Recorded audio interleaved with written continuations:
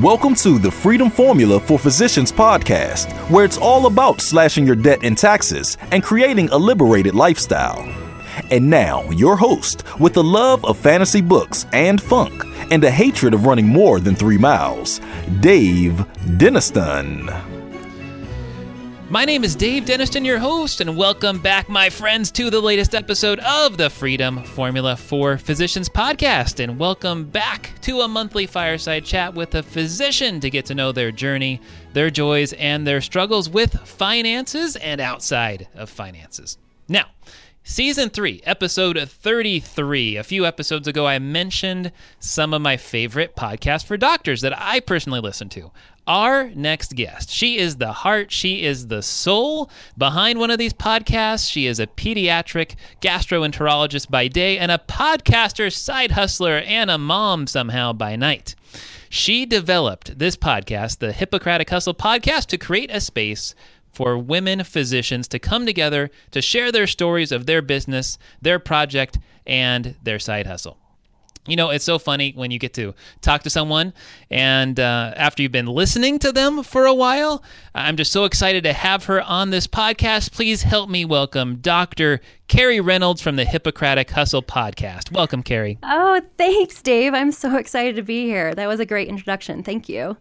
Well, you helped me write it with the introduction on your website. You know, that helps a person out when someone has that. That's awesome. Yeah, thanks. So tell us a bit about you, Carrie. We're here all about trying to help empower doctors with knowledge of how they can slash their debt, slash their taxes, and live a liberated lifestyle. So tell us about you. Where did you grow up? Thanks. Yeah, I grew up in Michigan. I grew up in Southwest Michigan and then worked my way across the state through undergrad and medical school and residency. Ultimately ended up in residency in Detroit. And then I did my fellowship in Kansas City.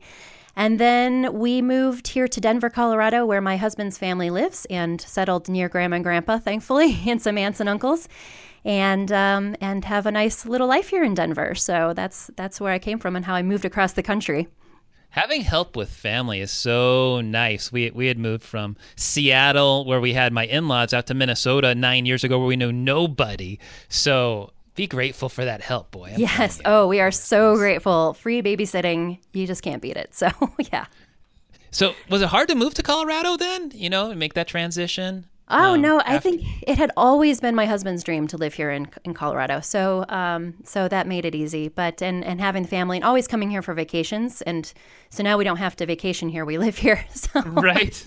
And spend money on plane tickets and stuff from Michigan. So it works out. We really enjoy it. And he's a physician too, correct? He is. He's a general surgeon. Mm-hmm. Yep. So did the two of you meet in residency, or how did the two of you get together? That's a great question. No, we met freshman year of undergrad.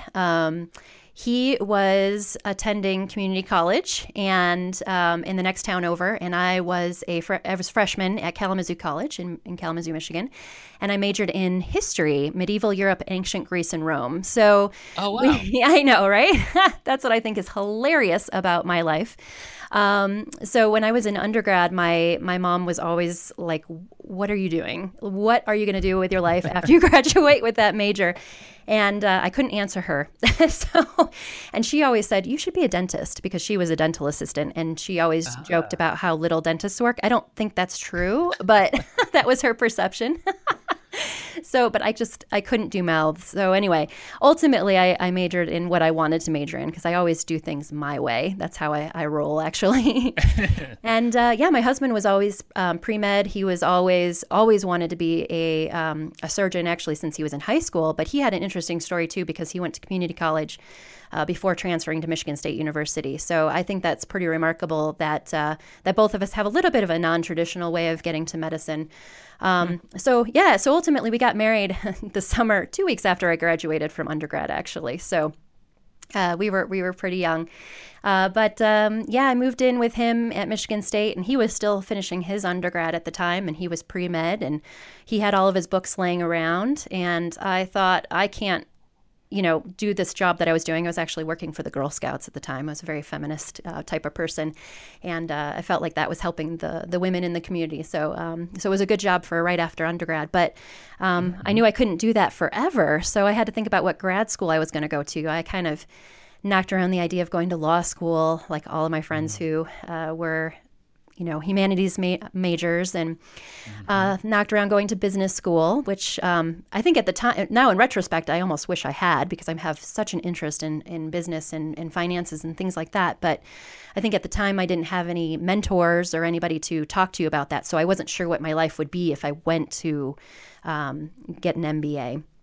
So ultimately, I was actually at the time helping my husband apply to medical school and kind of helping him research how you go about doing that. And I realized, hey, this isn't so hard. I could do this. It's so funny. This isn't so hard. I don't know, right? That sounds so horrible. But no, I mean, I realized that from reading, I was actually a really active member in the Student Doctor Network, which I think still exists. It's still helping a lot of medical students. But reading the non-traditional forums and things like that, I realized, wow, there's a lot of people out there like me who are non-traditional. And I was always interested in science in high school. So it actually wasn't such a long stretch if you think about my interests when I was in more of a high school age. So so I ultimately went back to school, got all the prereqs for medical school, and applied. So I ended up being 2 years behind my husband in medical school. So yep. So that's how we did it. We went through medical school together. We went through, he was in a different residency program at a different hospital, but in the same town. Went through residency together. Had our daughter my intern year, and his would have been his third year of residency. And so that's how we did it. So, yep, we met well before medical school and undergrad and all that. So how did that work with the match? Where the two of you try and put the same places kind of top of the match? Like how did that work with residency? Yeah, well, he was already in residency since he was 2 years ahead of me. So what was really nice is that he matched in Detroit. And in Detroit, there are tons of residency programs. He's osteopathic and I'm allopathic. So he was at an osteopathic program, and but anyway, there's just tons of residency programs, and I went to Wayne State University in Detroit, so that set me up well for staying in town. So yep, nice. So it worked out really well. Honestly, I know a lot of people have way more problems with that, and it's a struggle. I can't imagine having to split up the family and things like that people have to go through. So thankfully, we were able to stay in town.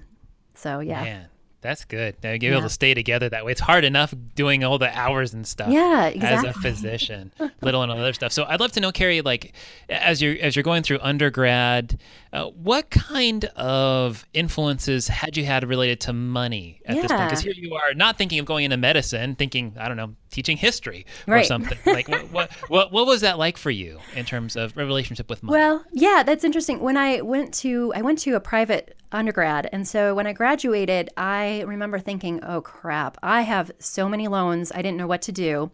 I mean, I was my first job out of undergrad, I was salaried, and I made $19,000 to start. So full time. So I was knowing that I just did not have enough money to pay off my student loans. Although now in retrospect, I mean, it was like $60,000 or $70,000, which is just a joke compared to how much I have now. But so I knew I had to go back and get more education. But I will have to say, as far as influences for, my perspective on money and things like that, I have to thank my mom.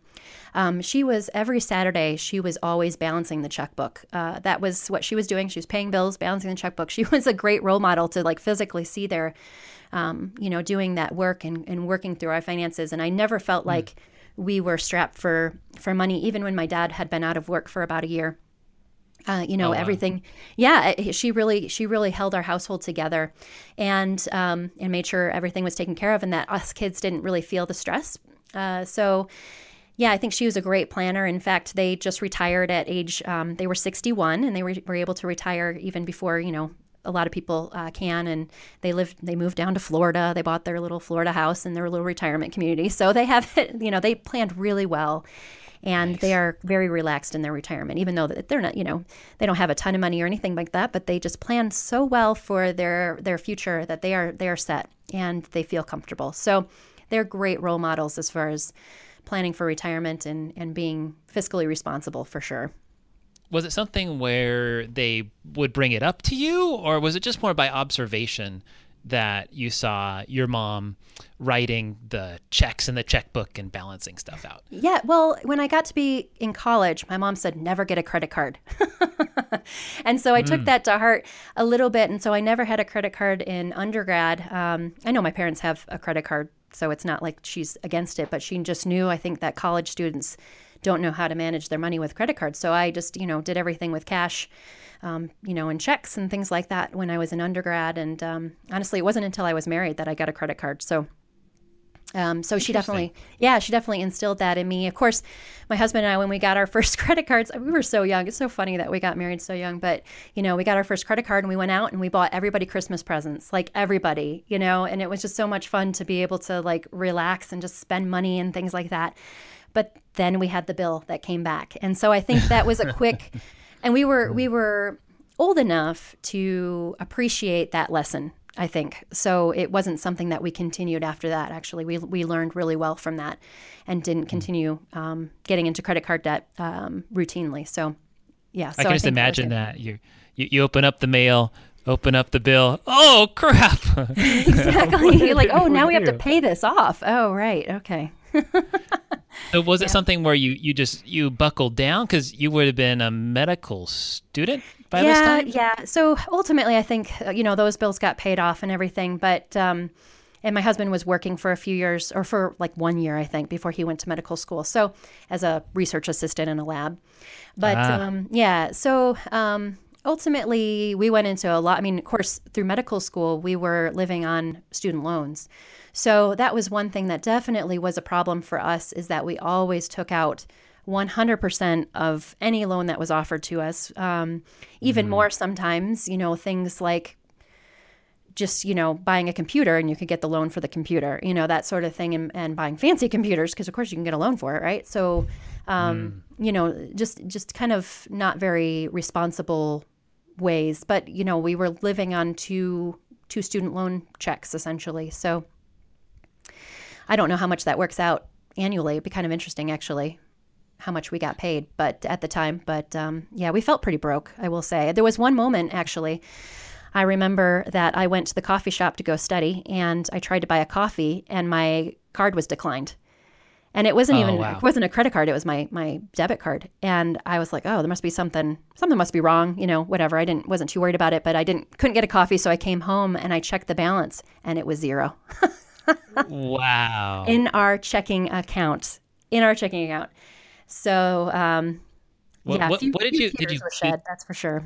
Yeah, I was gonna say. I mean, were you just like broken over that? I mean, what was going through your mind? Just to open up the computer and see a zero balance. Sheer terror, and just knowing like that.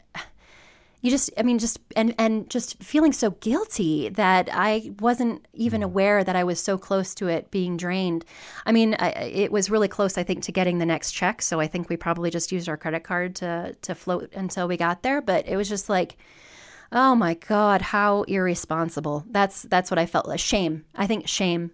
Because I've always been in charge of our finances, and my husband's left me that responsibility, and I blew it at that moment. I totally blew it. And, unbeknownst to us, we totally were blowing it constantly as we were taking out all these student loans. But, we were living life. So, well, it sounds like, you have a couple of these moments. I can just picture the path unfolding before us now, where you see your mom writing checks and having some of that responsibility. And then you have that credit card moment. And then now you have this moment where you see a 0% or zero value in your bank account. Was that a turning point? Yeah, definitely. I mean, it was a point where I think probably around that time that I started following my bank account a little closer, that's for sure, and using apps and Excel spreadsheets. Actually, yeah, you're right. That was about the time that I was a little analog back then, I guess, still digital, I guess, but Excel, where I downloaded a spreadsheet and was able to keep track of things. So yeah, that started my interest in keeping track, which is, I guess, the first start, right? Is like know where your money's coming from and where it's going. Well, I just want to encourage everyone. I think, programs like a Mint or those out there are great, but what's nice about a spreadsheet is that you have to look at it when you Yes. type it in, right? So I think there's still, I do this myself. I still use spreadsheets because it forces me to look at it rather than, and analyze it more rather than just You're accepting what Mint tells you to do. You're right. for You have to, example. you have to feel it. You have to touch and feel it almost. I mean, of course, David Ramsey and people like that, like the cash envelope system, and you really are touching your money then. But I'm not, not that hardcore. So yeah, you really have to touch it and feel it and work with it. And I'll have to say that Mint is very passive for sure. Personal Capital is very passive as far as their budgeting. And YNAB, or YouNeedABudget.com, YNAB.com is great for being a little bit more proactive and hands-on. So yes. Interesting. We'll have to check that one out. We'll link that in the show notes. YNAB. YNAB.com. Oh, yeah, it's great. I'm going to have a podcast about it coming up soon. So, yep. So. All right, there you go. Everyone got to listen in to Hippocratic Hustle. Right. So, Carrie, let's just keep on moving on here. So, at this moment that now both of you are in your residency, you mentioned being an intern, you're having a kiddo. I would love just thank you for your vulnerability so far. I would just love to ask you to take another step and just let us know at that point where you guys were taking out all kinds of student loans, how much student debt between the two of you did you have at that particular point? Thank you for allowing me the opportunity to add this up, because it's so funny. I mean, I know where my balance is right now, but I wasn't sure where it was approximately back then. So because I was keeping track of it, but I guess it's just my spreadsheet changes. So anyway, I dug back in my files. So somewhere over 600,000 was where we were then. Yeah. With interest accruing at 6% or 5%. Sure. You know what? We put our loans into deferment and forbearance and everything that you could possibly do to not have to pay for them. Exactly. We did that. And it's bad. That's bad, people. Don't do that. Well, I mean, think about it, right? Even if you had 5%, a lot of students today and residents have it accruing nearly 7% at 5 on $600,000, $30,000 a year. That's more than you were making, right? Oh, or my God. I don't even want to think about it. It's just, it's just, oh my goodness. Residency is hard. So I'm kind of, in retrospect, looking back, I'm kind of glad we weren't too stressed about money. We were, getting our bills were paid and we had, food on the table and it wasn't too stressful. So thankfully, that worked out pretty well for us. But now it's like, but once you graduate and you're ready to pay them back, you're like, what was I thinking? Why didn't I just pay a little bit on them? Why just the interest only, whatever. I mean, even back then it would have been, likely would have been able to get a tax break on that in residency. Yeah. But we didn't do that at all. So we felt the pain later. And that's the thing is, like, I remember back in medical school when they had the student loan officer come and talk to you and things like that, they would say, oh, don't worry about it. Don't worry about it. Or maybe it would be other doctors or other people. I don't know. But people would say, oh, don't worry about your student loans. Don't worry about it. You'll be able to pay it off. You're going to be a doctor. Don't worry about it. That's honestly what I remember thinking throughout all of medical school and residency, that, don't worry about it. You're going to pay, you're going to earn a lot. And, and there's a lot of, Just to interrupt, I think what's so interesting about the physician culture is that in so many ways, like you look at contract negotiation or many of these other things, you are taught to say, yes, ma'am, yes, sir, right? Yeah. And trust that what your colleagues say is right. The challenging is something that's not accepted, at least from my perspective of having talked to so many different physicians. Right. So when they tell you don't worry about it, right, you're like, okay, because you trust. Must be true. So Carrie, now as your husband transitioned to practice first, or did he not, because he had a fellowship and longer residency? No, it was great. We actually both, because we were 2 years off, we didn't plan it this way, but we really were fortunate. We graduated residency the same year. So I went to fellowship in Kansas City, and so I matched in Kansas City, and thankfully the match is like 9 months before you actually move. So he had adequate time to start looking for his first job outside of residency. So he practiced in Kansas City after we moved there. So during fellowship, he was a practicing surgeon. And we started paying off some things then, but lifestyle creep happened. So a little bit. Was it a lifestyle explosion or was it creep? Thankfully, just a creep, I would say, because Kansas City is a low cost of living town, and we were able to find a house that was really great for us, and it wasn't too expensive. I will say he had a lot of peer pressure. His partner that he worked with was really big into very fancy cars and actually made fun of him for driving a Prius. And so so I think he had a lot of peer pressure to buy a nicer car, which he ended up doing, unfortunately. So I don't know. Yeah, it's kind of funny. It's like I guess I feel a little bit of like a hypocrite here, because it's like in some cases I felt like I was taught so well by wonderful mentors like my mother, but in other cases I was drawn and pulled by those temptations that we have as, quote unquote, high earning professionals, that people try to sell you things. Hey, if you're a doctor, they're going to sell you things, and make you feel like you deserve it because you went through all of this training, which, in a certain respect, we do deserve nice things because we train so hard, but we have to be responsible.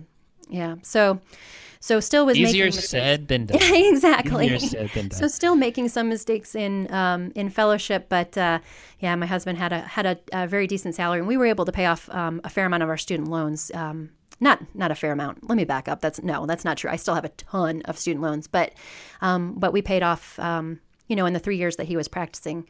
I think we did pretty good, all things considered, and especially without having a fire mentality, shall we say. I definitely didn't have a fire mentality. I was just like, yeah, we can do this. We got money. It's great. So I'll pay off student loans and we'll be comfortable and it'll be fine.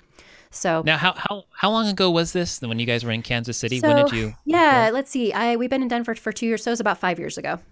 So not that long ago at all. Right. I mean, this is not that long ago. So as you get started there, now at this particular time, now there's a lot more people like SoFi and DRB. And at the same time, you had the Public Service Loan Forgiveness Program available. So how were you, two of you, thinking about those two? I mean, here you have a ton of student debt. Yeah. What was going through your mind, and how were you thinking about it at that time? Well, honestly, I hadn't heard of SoFi and all those companies until probably about 6 months ago. So I feel a little bit let down by some financial advisors that I had worked with and just who weren't aware of these things. I don't know if it was their responsibility, but they just, other people, and maybe even the internet, because I'm pretty savvy with the internet, but it wasn't going around, that much back then. And honestly, I think these programs have only been around for about 3 years, so it takes some time for them to get going and get advertising and people to get traction. So that's probably why we didn't do that. And I knew we couldn't do the PSLF program because I planned on working in private practice after graduation, and my husband was already in private practice, so those weren't going to work for us. But the way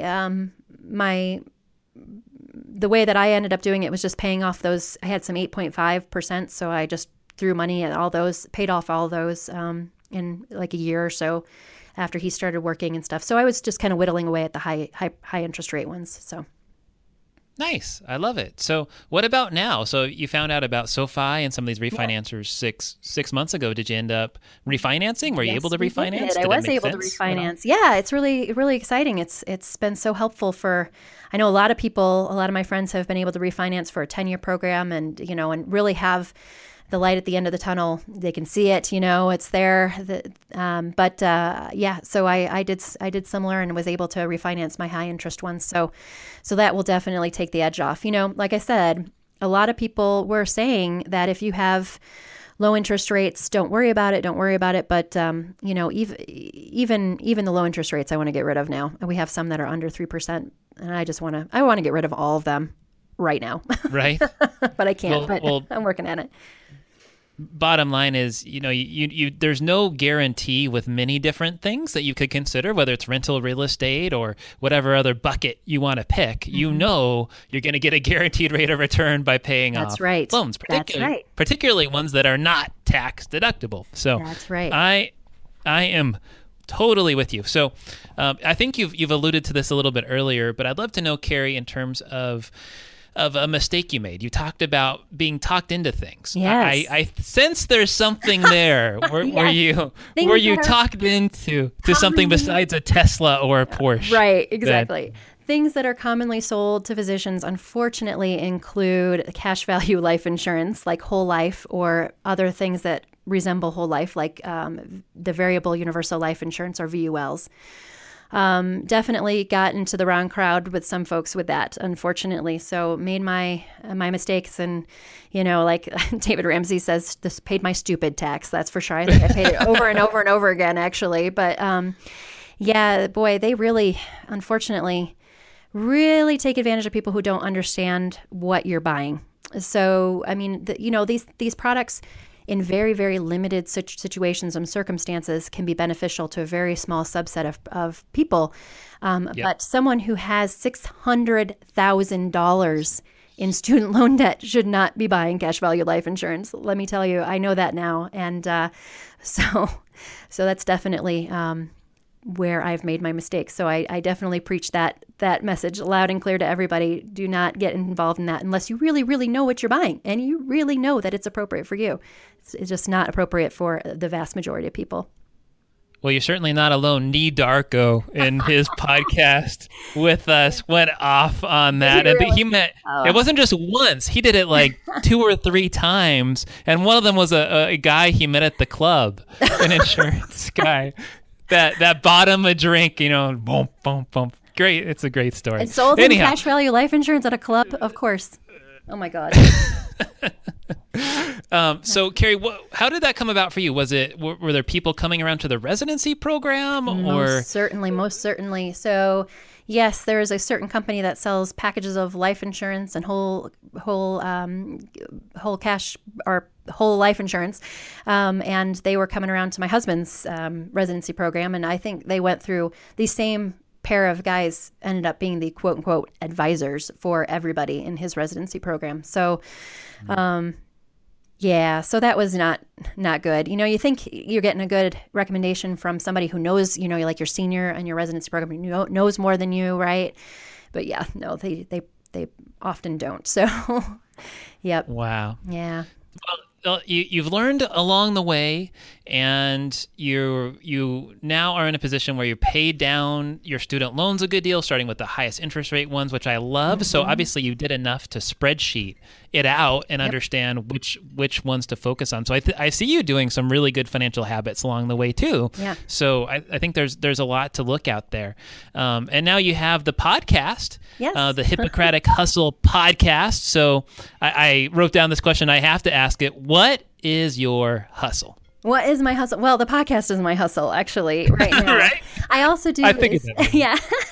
I also do as much as I can on the side to get any money I could. I mean, I started trying to find like moonlighting, because of course for physicians, moonlighting is by far your best bang for your buck.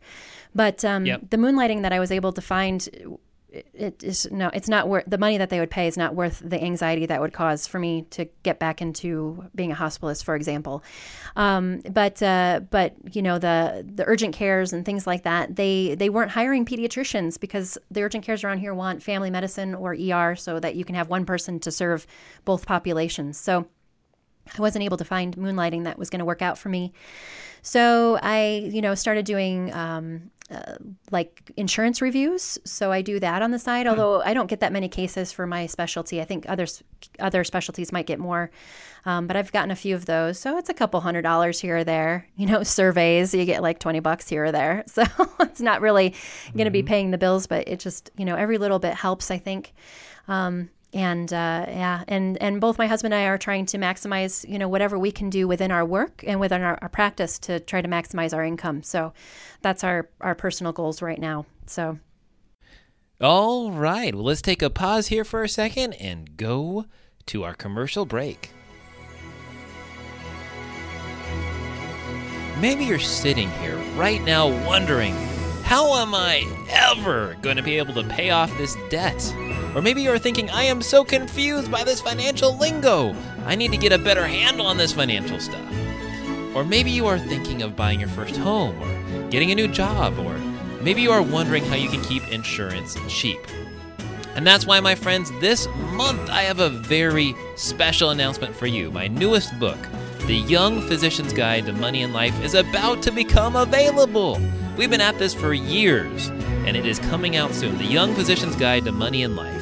This book is over 300 pages, and it is packed with tons and tons of actionable content. It's pretty much everything you need to think about financially, whether you're a medical student, a resident, a fellow, a newly minted attending, or even a longer-term practicing physician. So here's what you need to do. Text Dr. Book to 44222, and I will let you know the second it is available to buy. As a matter of fact, I'll even give you a discount. This book, my friends, it's co-authored with past podcast guests John Apino from Contract Diagnostics and Amanda Liu from Dr. Wise Money. When you buy the book, you are not only investing in your financial future, you are also taking part in a really important charitable mission. And that's because the profits of the Young Physician's Guide to Money and Life will be given to the Physicians Support Initiative and to the college funds for Amanda's daughter. And we're doing this because you may remember that Amanda tragically passed away about a year ago, and this charitable mission is being done in her memory. Because this charitable mission is so important to me, I am only going to offer this discount through the end of the year, and then we're going to sell the book at retail price because we want to raise as much money as we possibly can. So to snag your copy now, text Dr. Book to 44222. Again, text Dr. Book to 44222. And now back to the show. I admire, number one, you have a family, so you have a husband, you have a kiddo, and trying to balance all this stuff is not easy. And you've been consistent with doing the podcast, so Thank you. I'm so happy to see you reaching out to the community and focus on female physicians. Yes. And for me, having this show has been such a great growth thing for me because I'm naturally an introvert, and so I have to go and reach out to people in order to have more shows, right? And to get people who are interesting. And so along the way, I think for me, having a podcast, the guests have influenced me probably just as much, if not more, than the listeners, because I have to re-listen to it and edit it and make sure everything looks good. So I listen to these things several times over. And as listeners would know, the Land Geek, Mark Podolsky, has been a big influence on me and something that I'm starting with my wife here soon as another side hustle. We've had physicians like Jim Dolly or Physician on Fire on the podcast, which for me, it's always like, oh, we got to buckle down, right? And do what you tell other people to do. So it inspires me. What about for you? You've had so many different interesting guests that do a lot of different things. How have your guests been influencing you? Oh my gosh, it's so funny you asked that because every time I interview somebody, in my head while I'm interviewing them, I think, wow, this is really cool. I want to do this. How do I do this? Right? Even if it's something I would obviously never be able to do, I'm still like so inspired by them for taking the risks that they take and kind of stepping out there and doing something totally different. So everybody's been inspiring, and I honestly, my brain starts going through, the wheels start turning, but so far nothing I couldn't really do what they're doing because it's all very unique and individual to them. But definitely very inspiring.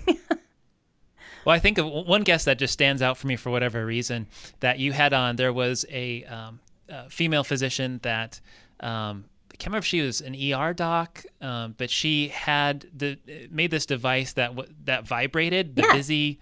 The Buzzy. Amy Baxter, Buzzy. MD. Yes, the Buzzy. Yeah, she was an ER pediatrician. Yeah, she's pediatrician in the emergency room. Yeah.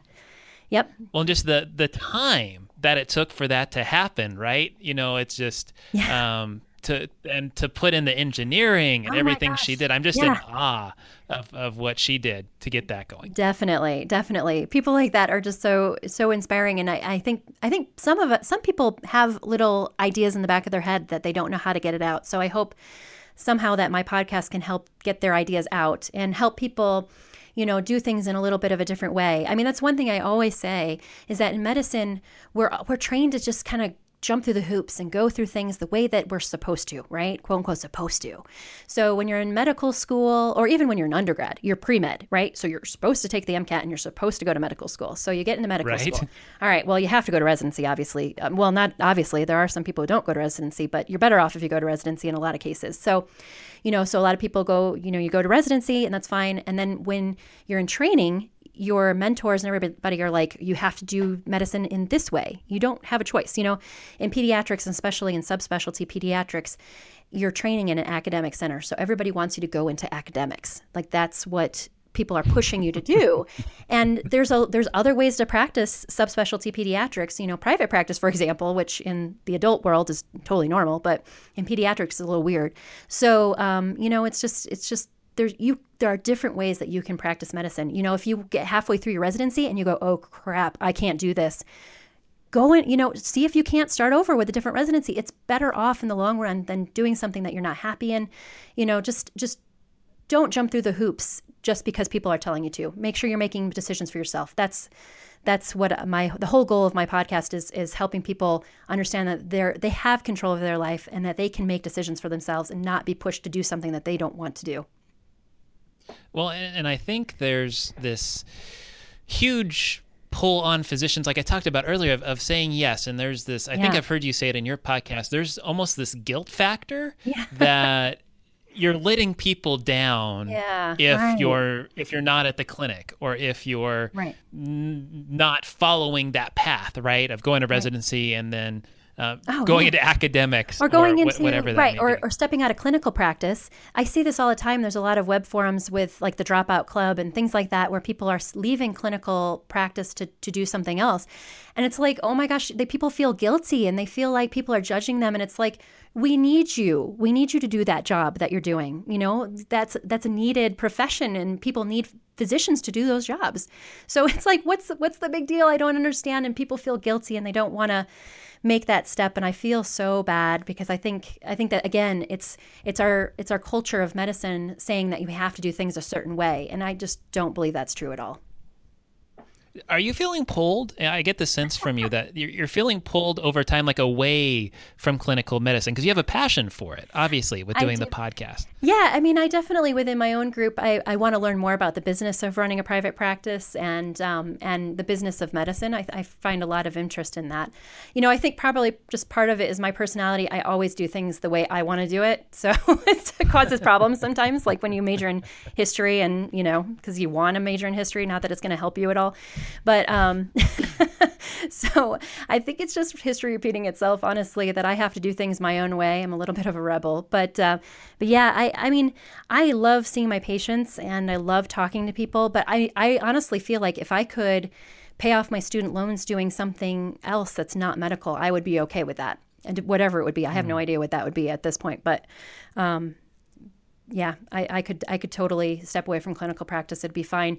But I love my job. I love the people I work with. And I love the kids. So that keeps it fun. I love scoping too. I'm an endoscopist. I do advanced endoscopy too. So I just love hands-on stuff. So I would miss that for sure. Actually, I'd miss scoping. Well, it's hard to step away too, when you're making great money and move into something unknown as well. I think. Right.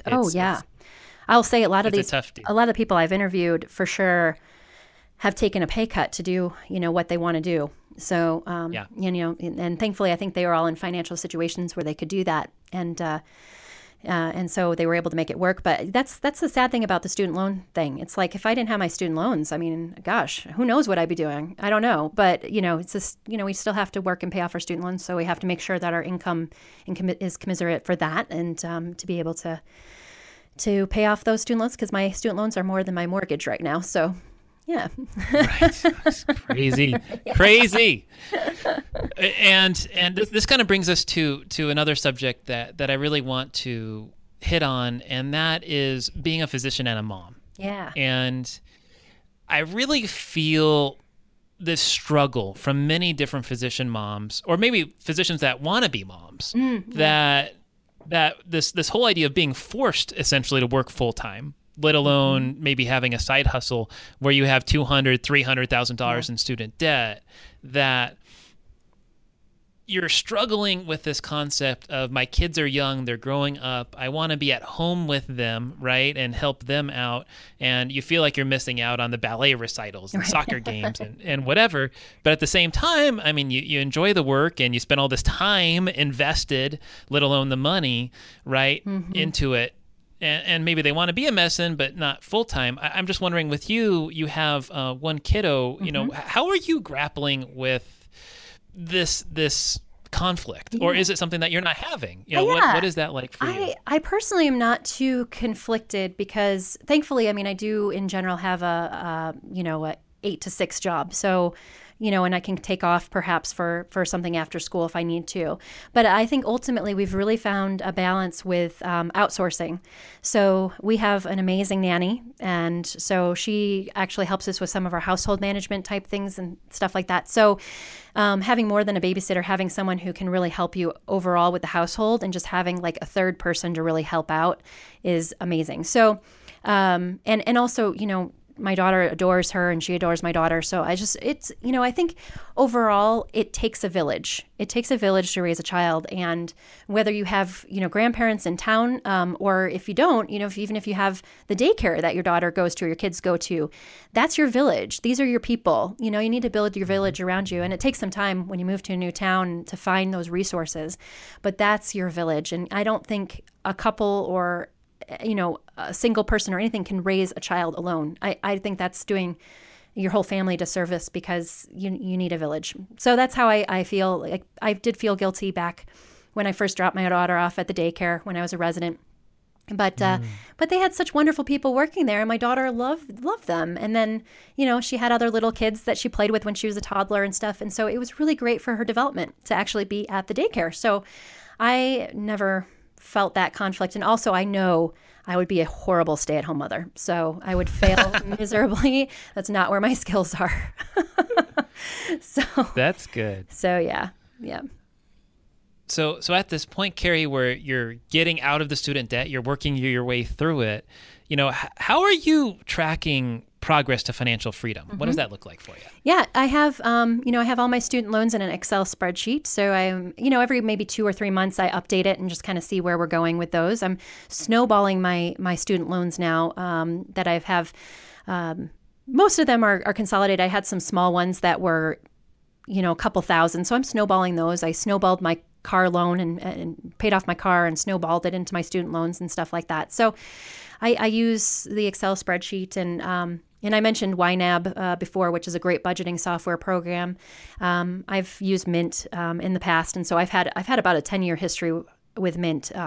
I've used Mint since before it was bought out by the big company that they were bought out by. Intuit, yeah. So I have a long history with them, so I can kind of look at things over time.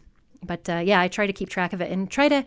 You know, now what I've learned is you just have to play with the numbers. You have to touch them. You have to feel them. You have to feel the pain of the student loans. You know, it's like if you don't think about them because they're in deferment or, you know, or they're in auto pay on the minimum amount of balance, you just don't feel them. So now I look at them a lot, which is probably, I don't know, maybe one of my neuroses right now, but I look at my student loans a lot and I update that spreadsheet, not every month, but every few months. So I know where I'm going. And also, I mean, I'm vetting out some other financial planners and just trying to make a new plan for my future and try to figure out when we can retire. So yeah, I think having a plan is the most important thing. So it sounds like you certainly do a lot of work yourself, but then at the same point, you're like, okay, I'm not exactly sure what this could look like. So getting some help from various people from time to time, like I said, is something. Yeah, outsourcing is important, I think, and this is one thing that I think can be outsourced. I mean, of course, there's a lot of people out there. Jim Dolly from White Coat Investor definitely is an advocate of doing things yourself, and I think that's true to a certain point. But I want to make sure my numbers are right, knowing everything, all the ins and outs of that. There's a lot of nuances, so definitely I need help with that. But I think what's important with that, you have to know, you actually still have to do your research and make sure that everything is appropriate. So I think it takes work. It still takes work. You can't just let that go because it's your money, it's your future. You have to be invested in it, both Yep. monetarily and with your mind. You have to be invested. So yeah. Interesting. No, I think those are great points for everyone to think about. And is for you, do you like look at an age? Do you look at an income? Are you looking at like a big fat pile of cash that you want to have? Like how do you look at it from that perspective? Yeah, roughly we've used that 4% rule that you can use to calculate how much money you might need as your nest egg at retirement. So Bonnie and I have talked about this in one of our episodes on a podcast about what our goals are. And, for me, it's about 4 million, I think. It might be a little bit more. If we can stuff a little bit more in there, we can retire a little bit earlier. So, that's kind of our goal right now, is to try to get there. And it seems so daunting because we really are behind. That's the problem with medical school, is you end up being really behind on saving for this sort of thing. So, right. Yeah. Well, especially compared to peers, right, that graduated at 22 and have been making money for a while. That's right. Well, Carrie, do we have some time for a lightning round? Do you want to do a little bit of lightning round here? Sure. All right. So, Carrie, what do you think are the top 3 financial habits that you have? Well, let's see. Maybe having a fun fund. That's a FUND in my budgeting. A fun fund. All right. So that's having a little bit of money saved, or not saved, but allowance, I suppose, for spending, so that you don't feel like you can't spend money. Let's see. Credit card points for flights and things like that. And then we already talked about using YNAB to track progress. So nice. Yeah. Travel hacking is something I want to learn more about. Love it. Have to talk more about that another time. What is your guilty pleasure that you spend money on? Yeah, skiing. I live in Denver, and we definitely buy our season passes every year, and we go up as much as we can to go skiing. So I think it's hard to live down here and see the mountains every day and not go up in the winter. So yeah, skiing. We have a ski jump just down the street from my place here. So. It's like a giant ski jump. I'm scared to death to ever go. Oh my God. But anyhow. So I think you might have already answered this question, but it's a new one that I want to ask. So when it comes to financial freedom, would you rather have mountains of cash or roaring rivers of income? Oh my gosh. I would have to do the math on that. What would be the overall, return on my investment if I had the mountain of cash versus the river? I don't know. There's my answer. I got to do the math. There you go. And it's interesting, since it's a newer question, I think there's people that are in real estate that we've had here on the podcast that are much more into the income idea. There's people that, more traditional bloggers that would be in the white coat investor forum that are into the mountains of cash, just like you talked about, a 3% or 4% rule or whatever you want to pick. Mm-hmm. And personally, I'm going for both. Oh. So that's a little of each. So now, Carrie, everyone has a superpower. What is yours? Oh my gosh. What is my superpower? I think researching is my superpower. That's my power, I guess. I'm really good at researching. Everything I buy, I have to research. It's kind of obnoxious. I have to make sure I'm getting the best deal on everything. So it's not very spectacular. Well, but Carrie, I have a cash value life insurance policy that is amazing. Guaranteed 8% rate of return. Oh, well, I better Google that. Let me get back to you. All right.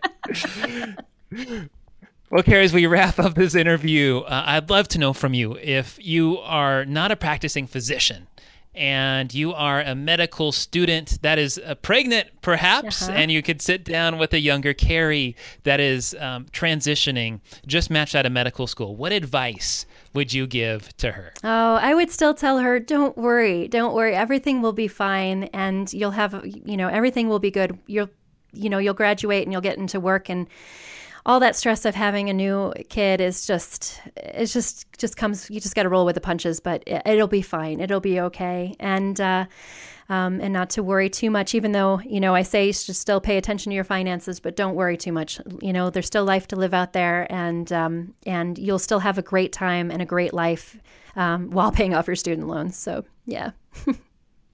Love it. Any other closing thoughts you think folks should be aware of? Oh gosh, I think just try to stay away from materialism and lifestyle creep and pay off as many loans as you can and try to get that financial independence so that you can do whatever you'd like with your medical career and not feel like you have to work, exactly how people tell you. That's definitely my motto. It's a good one. Yeah. It's a good one. Well, thank you, Carrie, for being on the podcast. Thank you for being vulnerable and transparent about your journey. It's never easy sharing stuff like this, and I highly encourage everyone to check out the Hippocratic Hustle podcast so you can tune in and hear other physician stories and learn more about Carrie and what she's got going on. So, Carrie, if people have more questions, where can they find you? Where can they find the podcast? Yeah, HippocraticHustle.com. We're on iTunes as well, so you can just search for Hippocratic Hustle. Or you can contact me at Carrie, that's Carrie, at HippocraticHustle.com. There we go. There we go, my friends. That wraps it up for today.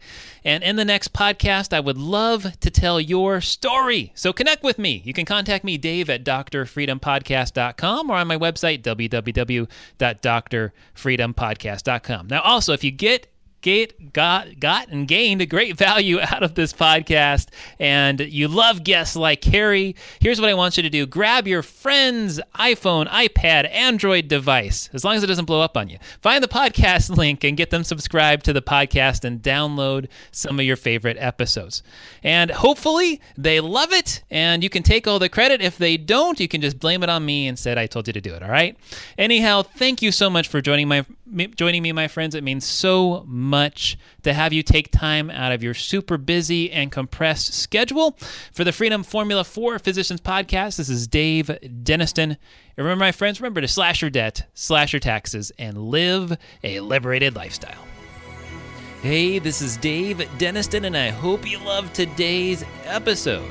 If you do, and you want more ideas on achieving financial freedom, I am committed to helping you end your year right. And that's why, my friend, the last 2 months of the year here, I have a very special announcement for you. My newest book, The Young Physician's Guide to Money and Life, is about to become available. This book, The Young Physician's Guide to Money and Life, is over 300 pages. Yes, 300 pages.